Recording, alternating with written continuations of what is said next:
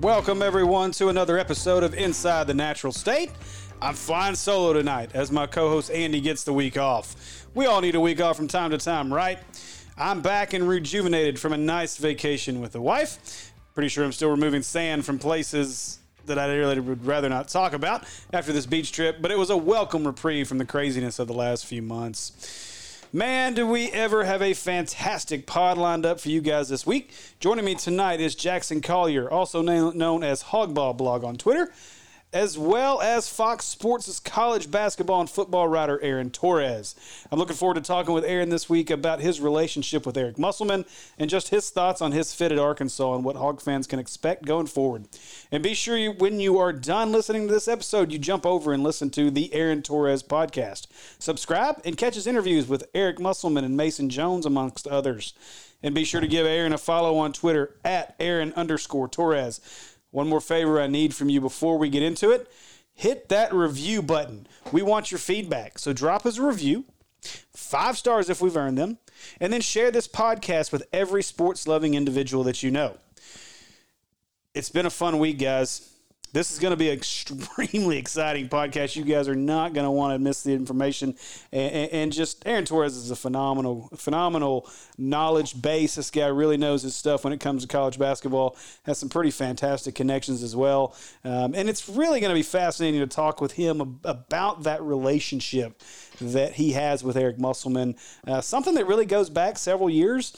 And so Arkansas fans are really just now learning who Aaron Torres is and some of his style and the things that he brings to the table as a national writer for Fox Sports. So really excited to pick his brain tonight and get a really good idea of what we have in store with Eric Musselman and really hear an outsider's view, somebody that's not connected to the University of Arkansas in any way and can just really give us a good idea of who this guy Eric Musselman is and what makes him so special. We're going to talk a little football as well. Ask him a few questions about Sam Pittman and what he thinks as far there. And, man, of course, we're going to touch on the transfer portal and some of our favorite transfer guys coming in and this recruiting class, amongst a lot of other things. And maybe dispel a few rumors or who knows, maybe we'll push a few extra rumors. So, who knows, man? But exciting podcast tonight.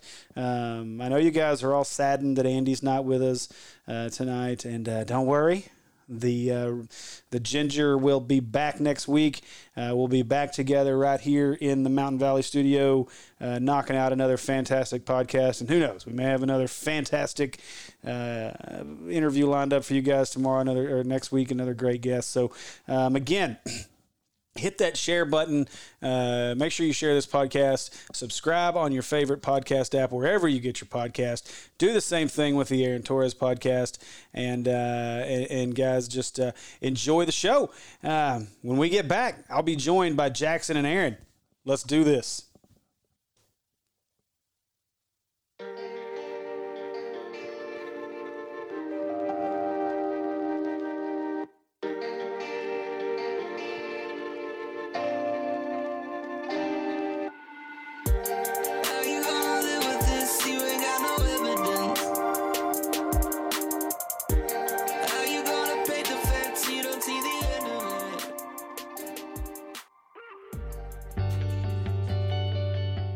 Support for this episode is provided by the Mountain Valley Spring Water. Bottled continuously since 1871 in Hot Springs, Arkansas, the Mountain Valley Spring Water rises naturally to the surface of the earth where it is bottled untouched to this day. Mountain Valley prides themselves on truth, integrity, and clean, pure water. They bottle in glass to preserve quality and taste and also proudly offer recyclable, green plastic bottles as a convenient on-the-go alternative. There's never been a better time than now to get back to your source. So head over to mountainvalleyspring.com to find your local retailer or set up delivery to your home or office today.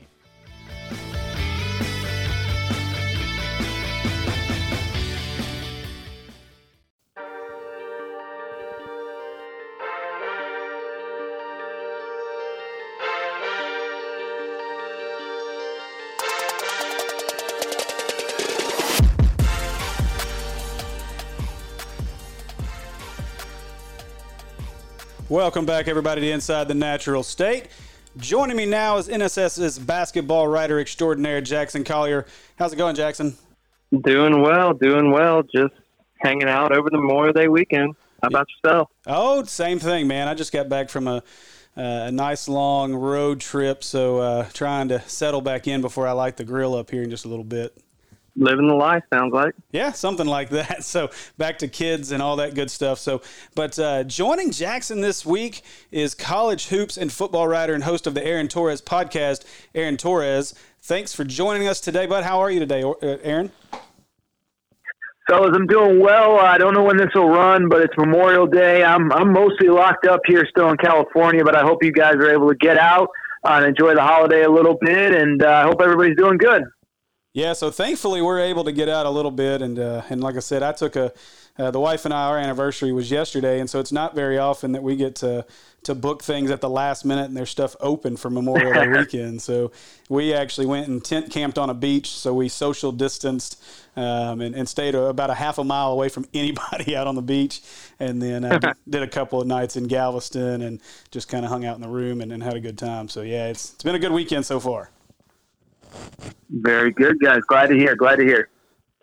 Oh, yeah. Well, Aaron, again, thank you for hopping on here. No, we always try to share your stuff. Hog fans are loving your interviews with Eric Musselman and all that kind of content you've been putting out there.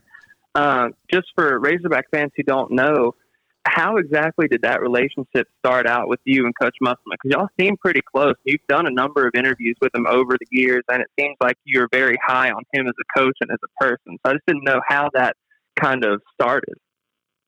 Yeah, it's really funny. I've been doing radio interviews in Arkansas really for 5 or 6 years now. I was at foxsports.com many years ago when the website was still up and running, and did a lot more actual college football coverage than I do now. Primarily, I'm mostly basketball now, but I feel like the relationship between me and Arkansas fans really took off when Coach Muss got there.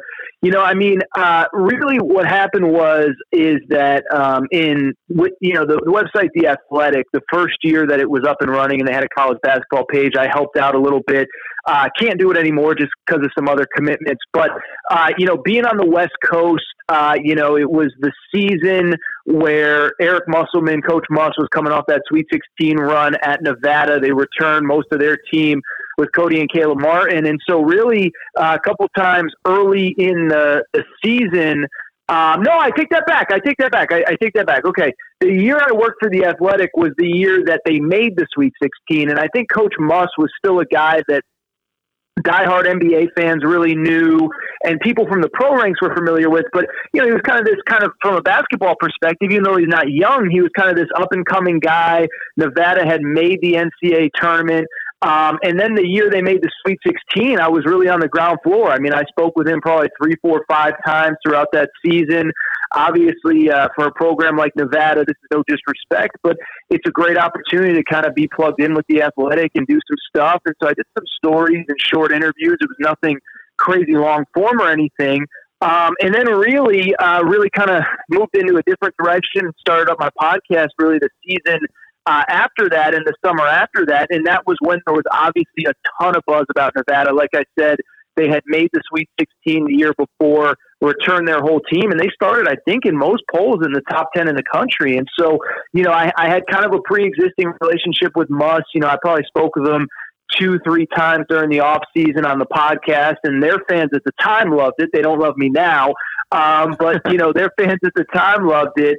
And, just kind of kept that relationship going. And, obviously when he transitioned to Arkansas, I had known him for a couple years beforehand, and he's been gracious because obviously we know the media that covers Arkansas, there's always another interview to be done or whatever. But he's continued to be gracious with me. And Jackson, I agree with you. I think we have some great conversations. It's funny. I was talking to a friend who was not an Arkansas fan this weekend over Memorial Day, just catching up, and he said, dude, I heard Musselman came on with you again. You guys have great conversations, all that kind of stuff.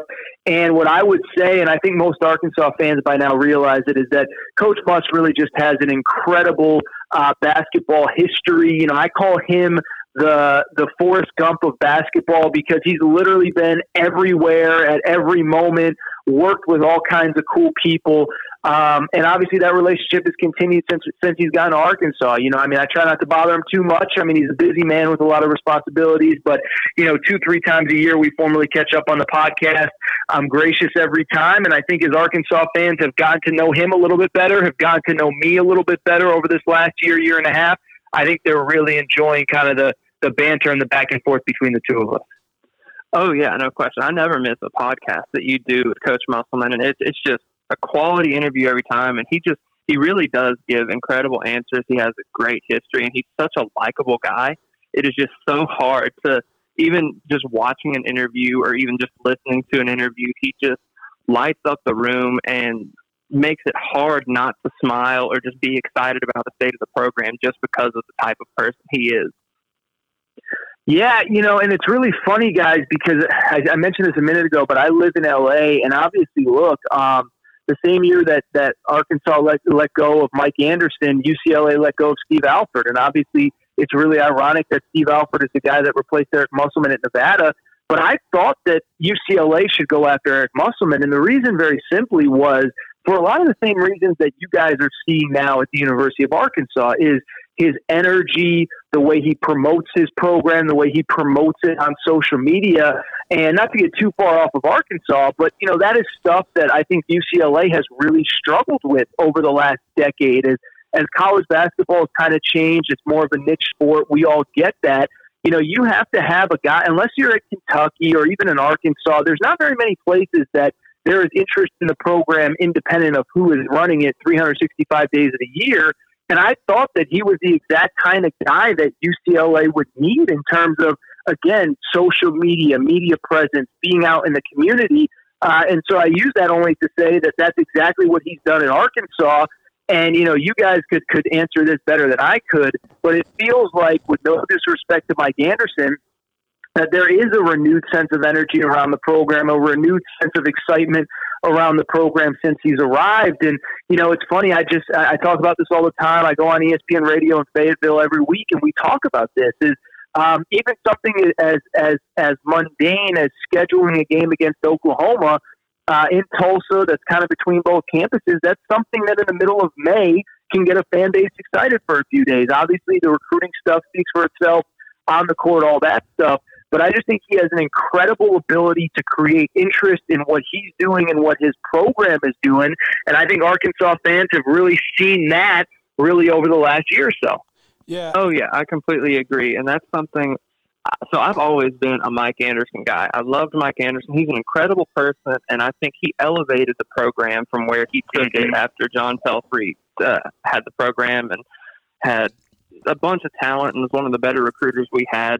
He and Heath both were incredible recruiters, but could not win on the court. So I will never talk down on Mike Anderson. The only thing I will say is we never lived up to the expectations that we thought after he took Mizzou to the Sweet 16, and we never quite took that next step. Mm-hmm. And there was an absence of social media presence of Mike Anderson. I mean, the university would tweet out stuff on the Razorback basketball Twitter page and all that kind of stuff, but you didn't see the statistics come out like Twitter does, one of those Twitter accounts does polls that show interactions with Twitter pages, and consistently since Eric Musselman has been hired, the number of interactions with the with the Razorback basketball page has been in the top 5 or something. It's been number 1 a few times, been in the top 5 consistently with just impressions and engagements and all that kind of stuff. And now we actually do have a Razorback basketball recruiting Twitter handle. It used to just be the Razorback basketball handle. Now we have a Razorback basketball recruiting Twitter handle, which we used to only have for football. But so now we have all this kind of stuff rolling in motion. Of course, just signed the number 5 class in the country. So yeah, I completely agree that he breathed life into a program that is even as excited as Razorback fans are year in, year out. It was something new. It was renewed. It was exciting, and the results kind of speak for themselves. He won 20 games with a team full of some sophomores and some role players that had previously won 18 games. It was honestly pretty incredible. I wanted to get kind of your feedback. You've covered college basketball at a high level for a long time.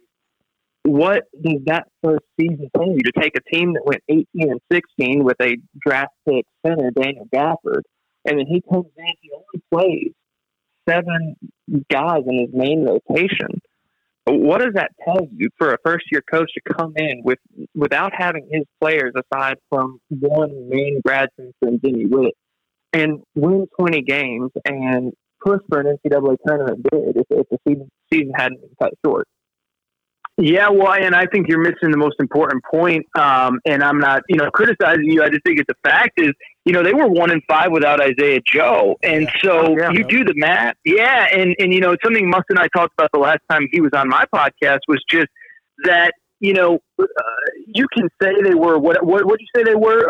What did you say they were 20-12, Jackson? Is that what they finished the regular season at? Or I guess technically postseason because they, right. So, you extrapolate that out. That's 9-7 with Isaiah Joe in the lineup. And even then, there was a couple games there before he underwent surgery that he tried to play that he wasn't himself. And so, I think it's an incredible testament to year one. And then, of course, obviously, look, it goes without saying, I know everybody listening to this show watched all the games, and there was a couple games that could have gone either way. Now, granted, Arkansas won a couple games that could have gone the other way, but there was also, off the top of my head, South Carolina, I remember being a pretty controversial loss. Auburn, I believe, was either an overtime or double overtime. And so, 20-11 or whatever it was, 20-12, when your second best player misses games and you're 1-5 without him, and then you lose even a couple games within that stretch that were winnable. Look, I think it was a great first step, and obviously now the expectations have been raised. I know we'll probably talk a little bit about the recruiting class and the grad transfers and all that stuff. And so, you need to see, was it, my hunch is if Isaiah Joe is healthy the whole season, they're in position to make the NCAA tournament. But obviously, look, it was an exciting first year. Even Coach Muss, when I had him on the other day, I was talking to him about it. He said, look, we wanted to build the culture. We wanted to build the brand. We wanted to create excitement. They've done that. And now I'm just really excited to see where it goes in year two, because I think it's going to be another year where the SEC is very competitive next season. I know we don't know everybody's roster just yet, including Arkansas's with Isaiah Joe, but I think it's a really exciting time. And I'm frankly really excited to see what the next steps are going forward, and what I think is going to be a really fun SEC next year, with Tennessee being really good, LSU being kind of pretty good again, and obviously Kentucky, Florida, those kind of teams that are always good as well. I think it's going to be really fun to watch going forward.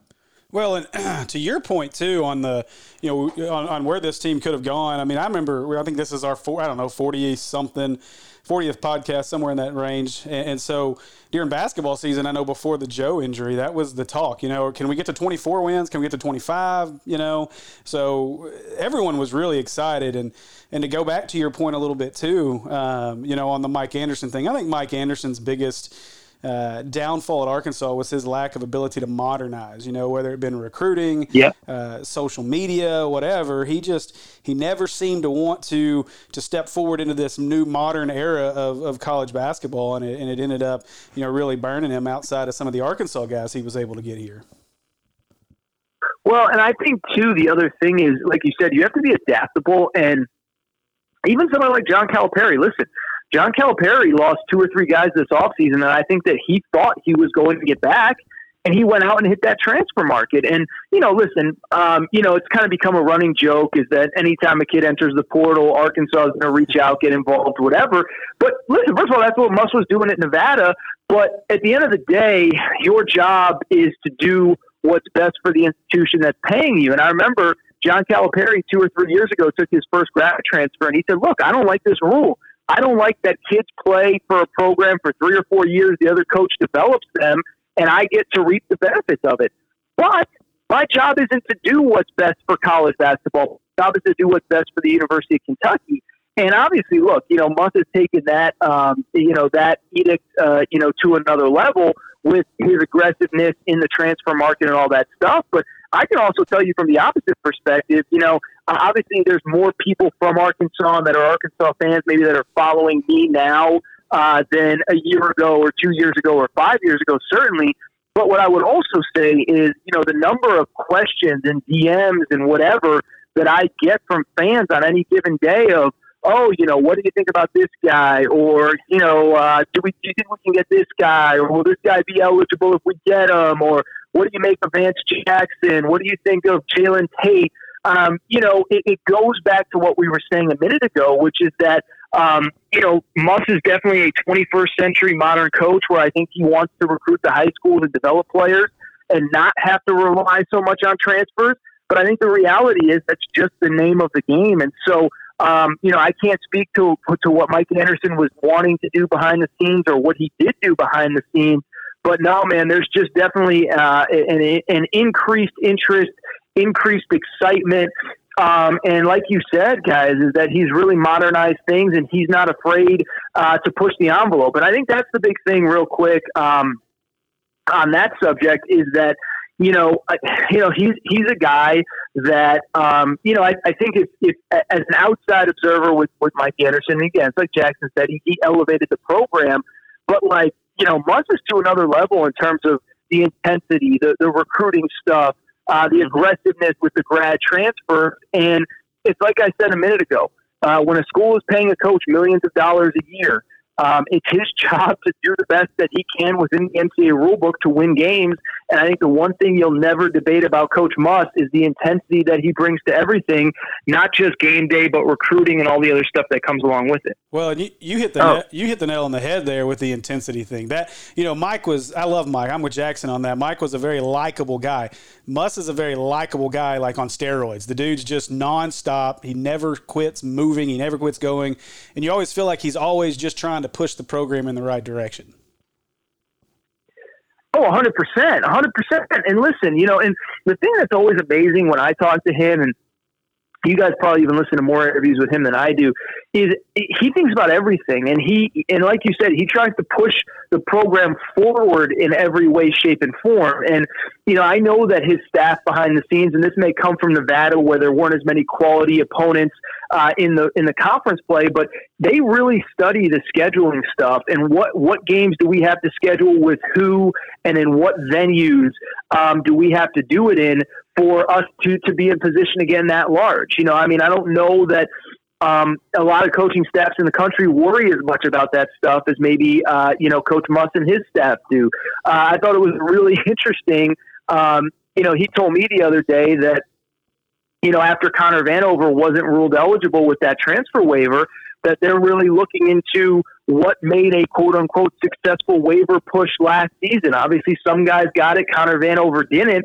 And he said they've spent a lot of time this offseason trying to figure out, okay, what do we have to do? How do we have to explain ourselves so that maybe we get, we're able to take advantage of this going forward? And I could be wrong. I don't even think they have anybody right now that's sitting out that wouldn't be eligible next season in terms of a transfer. But it's just, it's everything. And listen, it's a lot. It's a lot to keep up with and everything. But I do think that the one thing that you can't say is no matter what it is, recruiting, scheduling, game day prep, picking the brains of other coaches in the industry, picking the brains of, whatever. You can't say that Eric Musselman doesn't give 100%. And I know I've said it a few times, but I think Arkansas fans have really figured that out here over the last couple of years.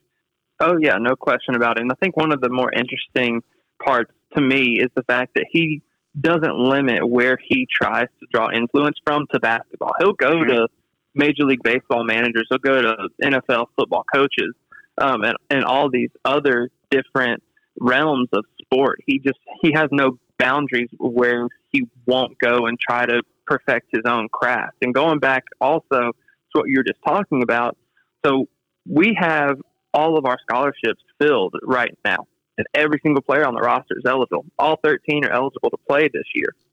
But because of last season, where he had a main rotation of 7 players and only 9 eligible scholarship players, there are some pockets of fans that are they're very concerned that with all this talent that we have with the recruiting class, the grad transfers, the returning players, and the now eligible players from last year, that even with all of that talent, that we are still only going to play 7 to 8 players.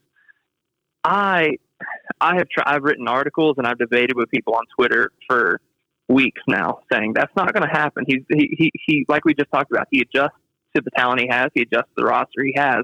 he's not going to play 7 or 8 people just because that's set in stone. If he has the talent to play 10, he's going to play 10. If he has talent to play 11, 12, he's going to play 11, 12. Yeah, I would think so. And, I think the other thing, too, is that, things change on the fly. I mean, obviously, look, Isaiah Joe goes down last year, and it meant more playing time for other guys. I seem to remember Ethan Henderson getting more playing time late than he did early. I remember, Reggie Chaney taking on a more active role depending on the season. And I will say this, too, is I was listening to an interview with Shaka Smart the other day, head coach, University of Texas. He was doing John Rothstein's podcast. And John Rothstein asked him kind of a similar question as he said, you guys have all 13 scholarships filled. You basically bring back your entire roster and you bring in one of the top high school players in the country. Is it possible that you have too much talent?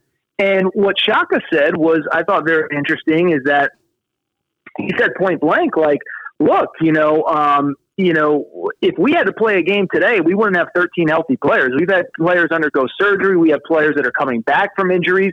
And so I only bring that up because, listen, if last season proved anything to an Arkansas fan, it's that you just never know. Obviously, if you had asked most Arkansas fans in September, October of last season, they probably think Connor Vanover's eligible. You can't anticipate Isaiah Joe basically losing, 6 weeks of the season between surgery and even the injury before that. And so, I think that it's fair to say he'll play 8, 9, 10 guys if that's what things call for, less if necessary.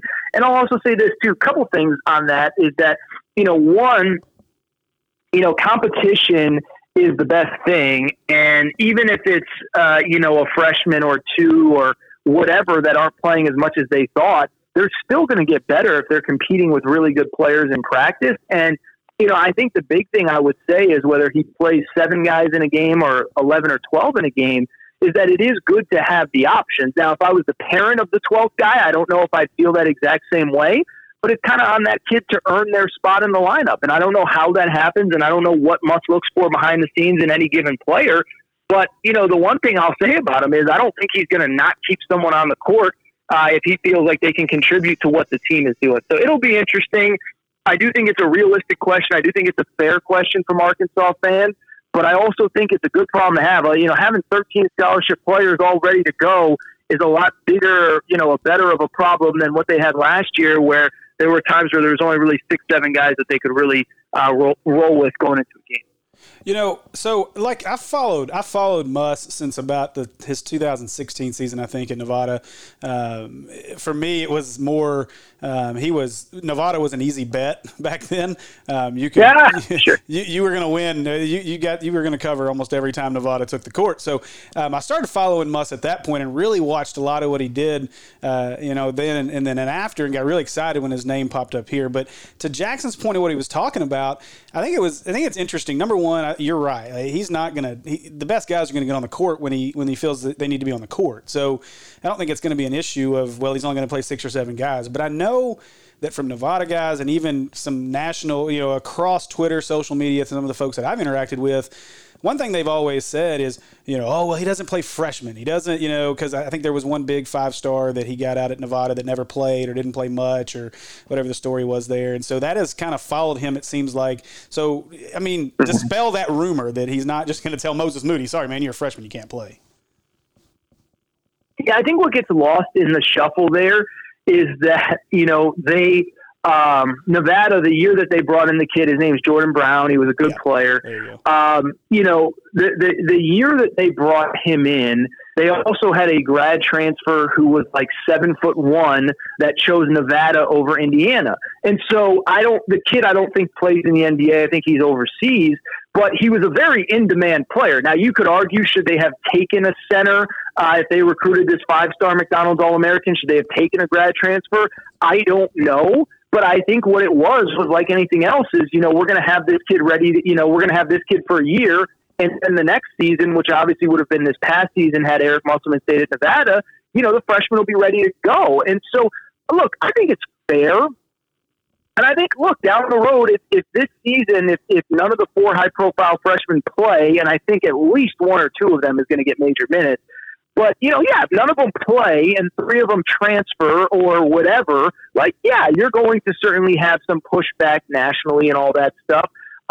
But what I think is kind of interesting about that, and by the way, what I would also say is you get pushback even from the blue blood programs about why should a freshman play just because he's a 5-star. I mean, I remember a few years ago, North Carolina had a kid named Nasir Little who wasn't really getting much playing time. And I said, look, if I was a 5-star kid, I wouldn't go play for Roy Williams because he doesn't like to play freshmen. And the North Carolina fans came back at me, and I think that they were fair in saying this, in why should Roy Williams play a kid just because he's a 5-star? If he's not ready to contribute or he's not ready to play, he shouldn't be on the court just because of what his recruiting stature was. And so I think there's that argument. And look, I think it's something that is going to, be a part of kind of the Musselman persona until we have proof otherwise. And I'll just be curious, is it a bad thing? I mean, is it a bad thing in the sense that, if this kind of follows him, and if, say, he has less success at the high school ranks, but it also becomes more and more clear that you can go there as a grad transfer, contribute right away, and potentially play yourself into the NBA. And I don't know, I'm not saying that will happen, but, maybe you just lean more towards grad transfers. And so I get the concern, but what I would also say is that, now more than ever, the transfer thing is just part of college basketball, and there's a chance that this one-time transfer rule gets passed next offseason, and there's going to be a lot of really good players available. And so do you take the third-year junior that averaged, double figures at a small school, or do you take the 60th ranked high school player in the country? I don't know what the answer will be, and I'm going around in circles here, but what I'm just trying to say is I think it's a fair criticism. I think we'll learn now. I think he really only had one high-profile kid at Nevada, but while I think it's a fair criticism, I think there's also an argument to be made. You got to play the best player, and just because the kid is a 5-star or 4-star doesn't mean that he automatically has a right to playing time. And if it's going to help the team to play the less high-profile transfer or the less high-profile player that's been in the program over the kid that was a 5-star, I don't know that I really have any problem with that either, if that makes sense. Yeah, so and I'm going to agree with you and just interject real quick. Hog fans, listen very carefully to what was just said, because while we know that Moses Moody and KK and Devo and these guys are native sons and we want to see Arkansans do well on the Hill, the fact of the matter is if Arkansas goes to the tournament and does really well next year, do we really care who made them, who got them there? I mean, we want to see Moody and those guys, but we want to win. That's the point. And I want to jump in really quick, too, because I've heard something from college basketball coaches this offseason that I think is interesting and I think it's applicable. And that's very simply that if this one-time transfer rule does get passed, and again, it doesn't sound like it's going to be this season, but probably next season, I think, you guys talked about how much college basketball has changed the last 4 or 5 years. I think there's going to be a lot of high-profile programs, if this transfer rule changes, that don't even recruit high school players. And I'm not kidding when I say that. Because I think what you're going to see is that a lot of coaches are going to ask themselves the question that I just asked. Yeah, I might not know what my roster is going to look like, but I'd rather take a chance that some kid that averaged 17 a game in the Southland or in the Sun Belt is going to hit the portal, and that kid's going to be able to help me win easier than an 18-year-old kid that was playing high school basketball a year before. And the thing about, the high school scene is, look, we get it. It's a different deal. You're stepping up a level in competition. For many kids, it's the first time that they're not going to be the best player on the team, first time away from home. And, oh, by the way, many of them have immediate success. There are plenty that do, but there are plenty that don't. And I just think that a lot of coaches right now, I'm telling you, they're really asking themselves, if I can't get that surefire dude, that guy that I know is a star, am I better off just seeing if I can find somebody in the transfer portal? Because, frankly, a guy with college basketball experience is probably going to have less questions than a high school player. Oh, yeah, and that's something I completely agree with the main points of all of what you just said. And it is a very real possibility that these major programs just completely stop recruiting high school players. That's a real concern. But then, especially, before I go any further to that, especially with the whole G League that's starting now, where you can be a top-rated high school recruit, and you can have that in the mix for all these coaches trying to land the top recruits. You have to compete now with the NBA paying them $200,000 right out of high school to go play in the G League. And also, you're going to have all of these grad transfers who are right there ready to help your roster. Yeah, no, 100%. I mean, I think the other thing, too, you kind of have to understand about high school recruiting is it's a lot of time and a lot of effort with, minimal return. I mean, if you really think about it, you start recruiting high school kids really probably their sophomore year of high school. And I mean, you're doing, and look, some of the guys are local. I know Arkansas signed 4 kids that had local roots this year, but they didn't all play in Arkansas this past season. A lot of them didn't. I know KK Robinson played at Oak Hill, and Moses Moody played at Montverde. And it's like, it's a lot of plane rides, and it's a lot of AAU tournaments. It's a lot of stuff, and only one guy gets them. And so, again, it's a lot of effort for – and, oh, by the way, don't forget that when you start recruiting a kid as a sophomore, he's probably 15, 16 years old. Some kids hit growth spurts. Some kids have already hit their growth spurts. Some kids don't develop the way you think.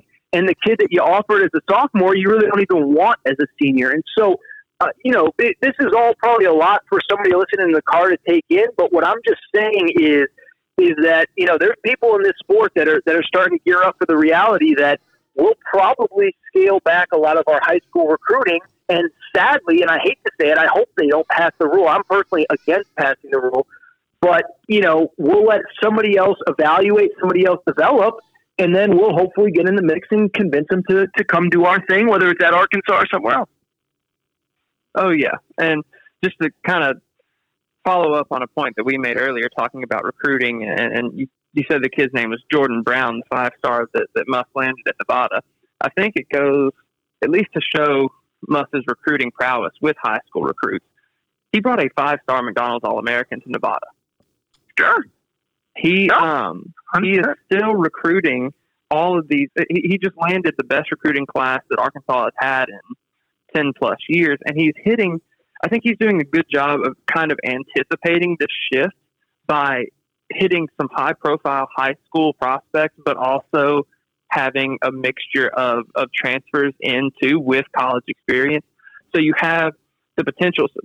In my opinion, it looks like the big investment in high school prospects is the fact that you get to develop them and ingrain your style of play in them from day one at the college level. And they have the most potential, untapped potential out of anybody else that'll be on your team. So you have the ability and I guess the wherewithal to kind of develop all of that any way that you want to. And with grad transfers, it's more of what you're going to get, but it's going to be there. The experience is there. They're going to be team leaders, and they're going to be an immediate impact. You might not have that immediate impact with a high school prospect. You might. It completely changes. And looking at future recruiting classes too, talking about, we just signed the 5th ranked class.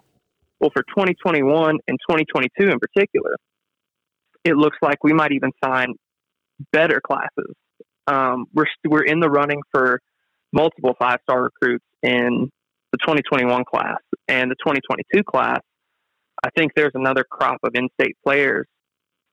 2 of them have potential to push to be 5-stars from in the state of Arkansas, and you have another 2 or 3 that are well within the 4-star range already, which is insane to think about. But these are prospects that Arkansas hasn't seen consistently.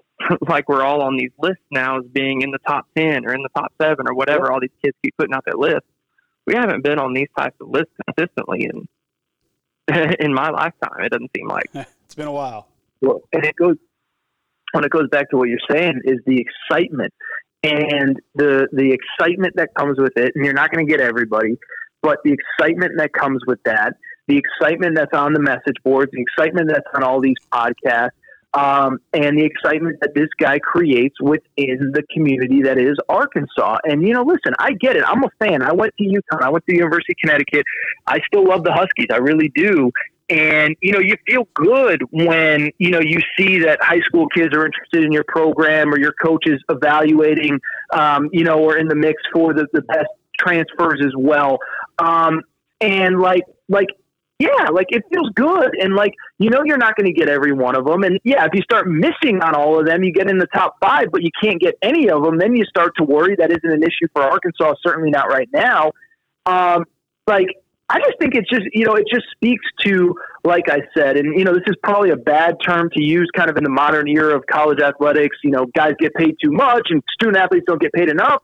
But like with Eric Musselman, you know, you're getting your money's worth. You know that whether it is recruiting high school players, whether it is recruiting grad transfers, whether it is trying to figure out a schedule to put together to maximize an opportunity for an at-large, whether it is a scouting report. I know I've said it a few times, but you know you're getting your money's worth. You know you're not getting shorted. And you can't say that about every coach in college basketball. And like, that's the big thing to me is that, you know, I've done this long enough, and you guys have done this long enough to know, is that just because a guy makes $2 million a year or 1.5 or $3 million a year doesn't mean he's earning that money. It doesn't mean that he's pouring the blood, sweat, and tears into to your program the way that you want him to, or the way that you are as a fan.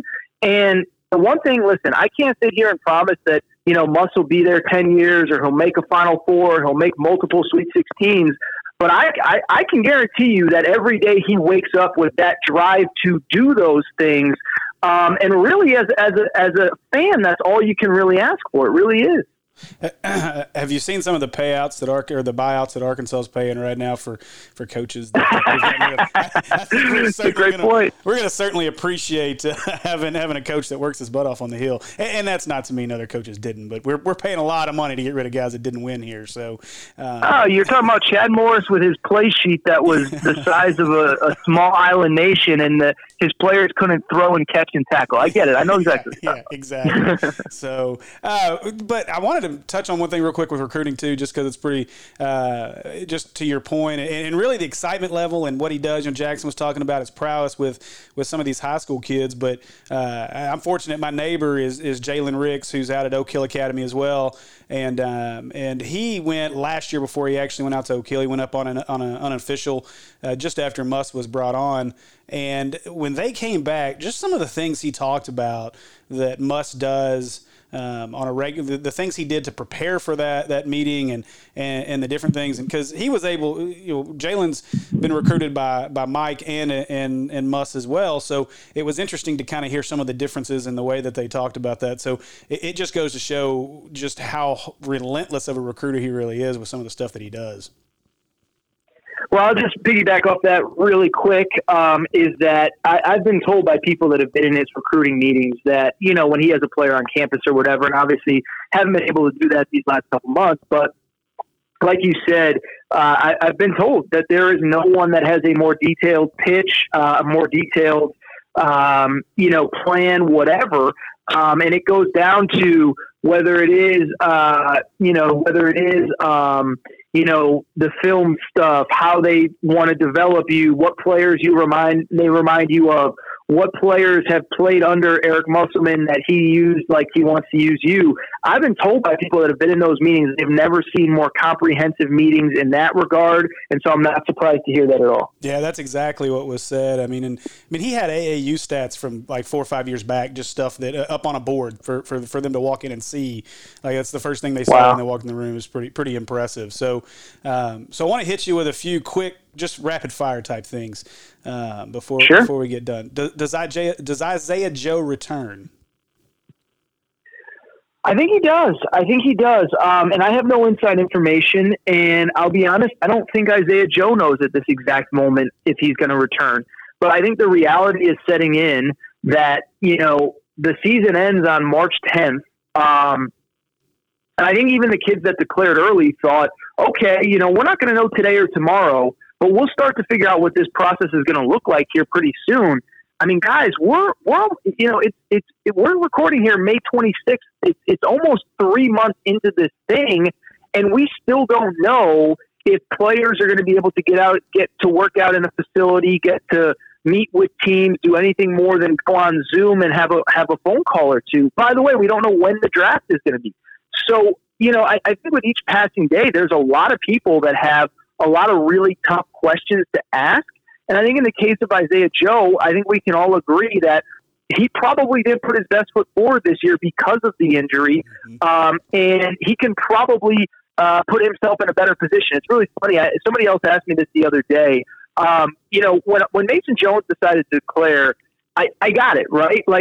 I know you can come back and maybe you can move up your draft stock, but can you really do better than averaging 22 a game in the SEC, especially with more talent on the roster? Absolutely. You can't, right? But Isaiah Joe can put a better foot forward. I thought it wasn't something he said to me. I saw it in a different interview that Eric Musselman did.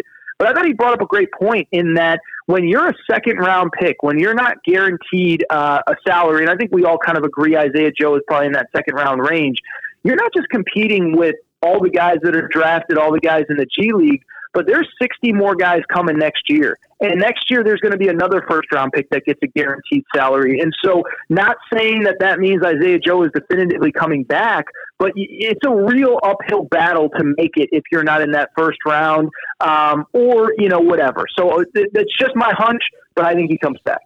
So you had I saw a poll that you put out on Twitter a bit back, but had Arkansas, I guess, at a too early poll or whatever at 14. Do you still feel that good about this team with Mason now making his decision? Well, no. I mean, like I said, you lose a player that averaged 22 a game. But what I will say is that I do like the pieces that are coming in. And Jackson knows this. I'm a big Vance Jackson guy, man. Like I'm a UConn alum. Like I said, Vance started his career at UConn. He averaged right around double figures, 10 points a game. And I've said this on my podcast. I've said it on my Instagram feed. And go back and look, is that the situation that he was at in New Mexico last year is absolutely chaotic. Multiple players arrested, multiple players thrown off the team, a player that sat out a game and then had a party at his house and there was a shooting at the party. I'm not even kidding. Man. Thankfully, everybody was okay. This is all on Google. You can look it up. It was a very chaotic situation, and I don't think anyone could put their best foot forward in that situation. And so I only bring it up because I think he's probably better than an 11-point-a-game scorer in the Mountain West. And the one thing that I think an Arkansas fan learned with Mason Jones last year is if you can put the ball in the basket, Muss is going to put the ball in your hands and let you make plays. So I like Vance Jackson. I'll be honest, I don't remember Connor Vanover being that good, but I've talked to a lot of people in the Pac-12 that love him and think he's going to be successful there. You add in the freshman, you add in potentially Isaiah Joe.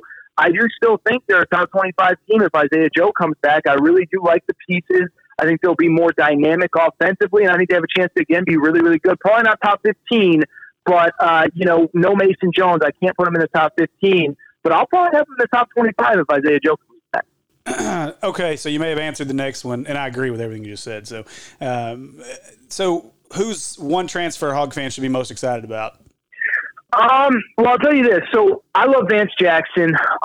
What I will also tell you, so I just did my Vance Jackson spiel. Everybody knows about Connor Vanover, Arkansas kid, whatever.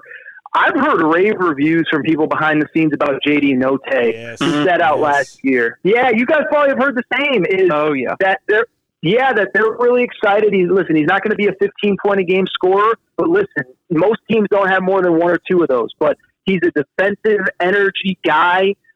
You need guys that play roles that fit, that fit things that you need them to do, and so.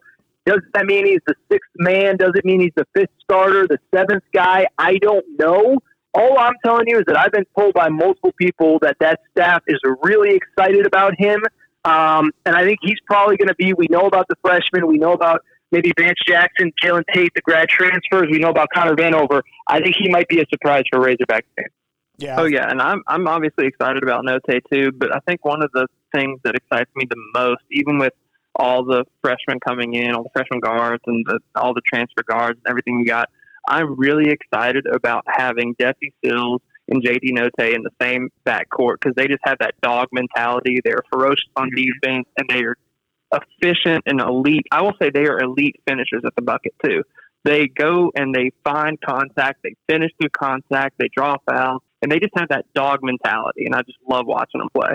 Well, I think there's going to be a lot of those guys. I think Vance Jackson kind of has that same mentality. I think that I don't know Moses Moody as well as you guys. You guys got to see him up close and in person, but that's what I'm told about him is that he is a competitive kid as well. Obviously, look, when you play on the number one high school team in the country, You're going up against Cade Cunningham every day in practice. That's only going to make you better. So I think that the team as a whole, I believe, will take that mentality. And that's the one thing. Muss is going to push you. And if you buy into what he's selling, I think that's going to be a good thing. And I think it's going to be a good product on the floor for the Razorbacks. No doubt. All right. So before we let you go, a couple questions on football, if you'll indulge me. Thoughts on Sam Pittman and his fit at Arkansas? Thoughts on Sam Pittman? Is that what you said? Yeah. So your thoughts on the Pittman hire and his fits at Arkansas? Yeah. Look, again, you guys, you saw him up close and in person as an assistant, and I think the track record as a line coach speaks for itself. Georgia just had a bunch of guys drafted this year.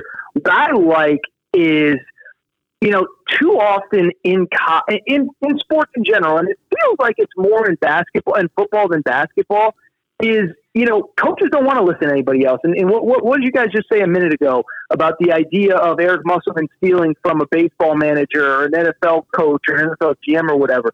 And one thing I respect about Sam Pittman is that he came in and he right away was, I'm going to go get the best coordinators that I can go get.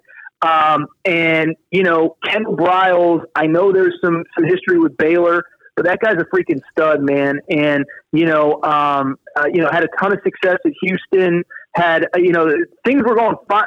Florida State stunk, but I don't know how much of it was Kendall Briles' fault. Right. And then, obviously, and Barry Odom has a track record as a defensive coordinator. I don't know exactly what went wrong at Mizzou. You guys would know better being right across the border there. But listen, he invested back into the program. I know there's an easy blueprint to compare it to LSU. I'm not saying it's LSU. Ed Orgeron obviously inherited way, way, way more talent. I'm not saying to expect that, but I just respect a guy that says, I want to be surrounded by smart people. I want to be surrounded by people that are going to challenge me and push me in what I think. And listen, we'll see what happens on the first Saturday in September as far as if it all comes together or not. But I think as long as you have a coach that is willing to hire smart people, willing to learn from them, that is the best thing that you can have. And I really respect Sam Pittman because that seems like what he is going for with these hires. Yeah, 100% agree. And something to the point on Odom, I really think that in the future, I don't know any ins and outs of that whole situation, but I think Missouri is going to regret letting Odom go and what they ended up getting at the end of the day. So, hire a first-year coach, guy with 1 year head coaching experience. Yeah, I don't see that ending well, and he's already making some enemies here in this area. So what they've tried to manufacture as a rivalry could actually turn into one. We'll see what happens. So it'll be fun for that game in Kansas City next year. So one other question. Felipe Franks, there's no question that Arkansas was working with a JV crew at coaching staff last year, no matter who was playing quarterback. But is Felipe Franks the answer for Arkansas at quarterback, at least for the short term? Well, to your guys' kind of point, I don't think he can be much worse than what they had. I hate to be rude. It's just the truth. And I think some of it was coaching, too. I'm not here to blame, everything on the players. But, whether it was Nick Starkel, Ben Hicks, whatever, those guys did not get better over the course of the season. They got worse. I think Felipe Franks is going to be really well coached. Now, obviously, it's a little bit of a concern that it didn't work. But listen, I think even dating back to 2 seasons ago, I think he was vastly improved in year one under Dan Mullen as opposed to what he was in the last season under Jim McElwain. And so, I don't know, man. I think from what I can tell with Arkansas fans, I think they're being realistic about what they'll get from him. But I do trust Kendall Briles. I do trust what he's going to do with him, and I do trust that that at least for a year or so that he'll be a nice little stopgap for them. But yeah, no, man, I'm excited to see what the new coaching staff can do there, and I think that he's a good first piece to start with. Yeah, I agree. So we had the opportunity, and so I've said this several times on our podcast, but one thing that drove me nuts when Chad Morris came here, I guess excited me initially, but really drove me nuts was, he would build an offense to fit his personnel. It wasn't this supposedly sophisticated, confusing. It was what we have there is what we're going to work with. And because I came from high school, that's what I know. And then that never happened. And so he built an absolute dumpster fire. we had an opportunity actually to have Art Briles on the podcast not long ago, and we asked him that question. Really? Yeah, it was pretty cool. It was a really good interview, and we asked him about. It was right after we brought Kendall, or after they hired Kendall Briles, and we asked him about that, and I think Kendall's reiterated this in some interviews since. But that look, we're not going to make it complicated. These guys, we're going to do what these guys can do, and when you hear it from a guy that's at least shown a lot of success at other places, it's easier to believe. So felt good about what Art had to say as far as what Kendall's going to do, and really excited about that offense. And I think he'll mold something around Felipe that'll at least, like you said, be that stopgap for a year, and so that they can build some more things. A great get, Art Briles. Wow, yeah. Good for you guys. Yeah, it was awesome. We did it was a good show, so we were pretty excited on that one. So Aaron, tell us some stuff. What you got coming up on the podcast, and where to find you, obviously on social media. Yeah, no, I appreciate that. Aaron_Torres on Twitter. Aaron_Torres Sports Podcast on Instagram. That's where I post all my stuff. Couple good interviews coming up. I got, I'm hoping, nothing's official yet. I actually think Nate Oates from Alabama will be on the show pretty soon. So another kind of SEC guy there. And I don't know if it's going to be for my podcast or not yet, but I think I'm going to chat with Vance Jackson a little bit, the guy that I've been hyping up on this show nonstop. He actually lives in the town that I live in, Pasadena, California. I've known his dad for years. So hop on with him. And talk to him. I don't know if that's going to be a full podcast interview, or if I'll just post it on Instagram or YouTube or whatever. But Hogs fans should check that out. Yeah, very cool. We did a reach out to Vance and have been trying to run that down as well. So good get on that. So and I'm looking at your Twitter now, and looks like you've got. So when you're done listening to this podcast, jump over and listen. He's got Jim Calhoun, Bill Walton, Rick Barnes, Eric Musselman, of course, Patrick Patterson, Obi Toppin, Emmanuel Quigley. So some names. Mason Jones too. Yeah, had Mason Jones recently. That's right, Mason as well. So guys, make sure you get over and listen to the podcast and give Aaron a follow on Twitter and on Instagram as well, on social media. So Aaron, man, we appreciate you joining us. Jackson, what else you got over there, bud? I don't have anything else. Just thank you again so much, Aaron, for taking time out of your day to chat with us for a bit. All right, guys. Thank you so much. Have a good afternoon, okay? Yeah, absolutely. You too. Thanks, Aaron. You too.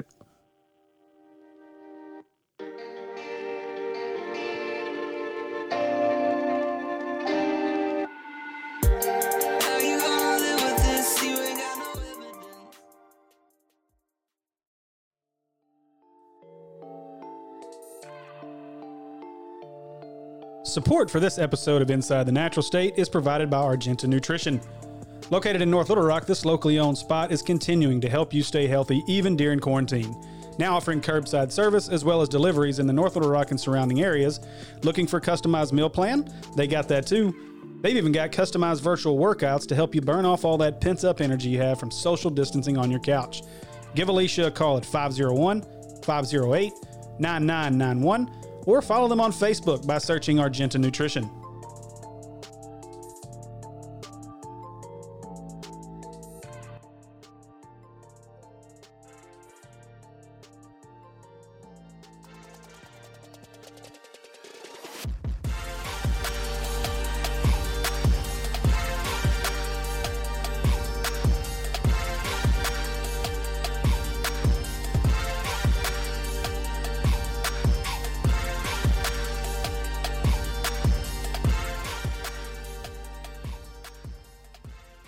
Welcome back, everybody. Man, what an interview. Aaron Torres is good people with good information. I hope you guys really enjoyed that.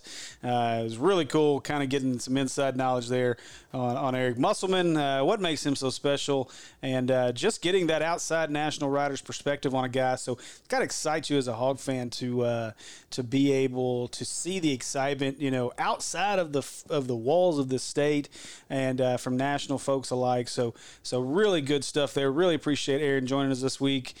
So again, really hope you guys enjoyed that. Remember to go subscribe to his podcast, the Aaron Torres podcast, wherever you listen to your podcast, and give him a follow on Twitter as well at Aaron_Torres. Once again, thanks for joining us this week. Be sure to catch Kevin and I each week on Around the Diamond. We've got some great guests lined up, so make sure you are subscribed to the podcast. And then Thursday at 7:30 p.m. Central Time, the Sports Junkies returns live on the Natural State Sports Facebook page and YouTube channel as well. Join Justin and I along with our special guest as we debate the hottest topics in sports currently. And, of course, don't miss Zach and Andy Fridays at 7:30 on the Natural State Sports Facebook page as well as YouTube for Natural State Sports Live. And now I would be remiss, guys, if we don't talk about the big thing this week, of course, Memorial Day. Just remember the reason that many of you guys got to go out and play on the lakes and get shamed by some of our national media as well as local media for enjoying your rights as a human and a citizen of these great United States to be able to get out and be free and play in the sunshine. So remember, though, the reason that you're free to do those things and the reason that you're free to walk into a restaurant and to do all the things that we've taken for granted over the last couple of weeks, or really, I guess, the last couple of months, is you know, the men and women who have lost their lives fighting for those freedoms, and we honor them today on Memorial Day. So I know this podcast will come out after Memorial Day, but we're recording it today, Memorial Day. I have finished up my delicious steaks. I have fought away from the storms, and it's been a great day. But I want to thank those and honor those who paid the ultimate price and lost their lives fighting for the freedoms that we so often take for granted in this country. So once again, we honor those people. That's why we have Memorial Day. We honor those great heroes, those great sacrifices, and I say thank you to each and every one of you, those families who have lost loved ones. Thank you for your sacrifices as well. So again, happy Memorial Day, everybody. Thank you for your service to those that do serve, but thank you for those that made the ultimate sacrifice, and we honor them today on Memorial Day. Once again, thanks for joining us this week.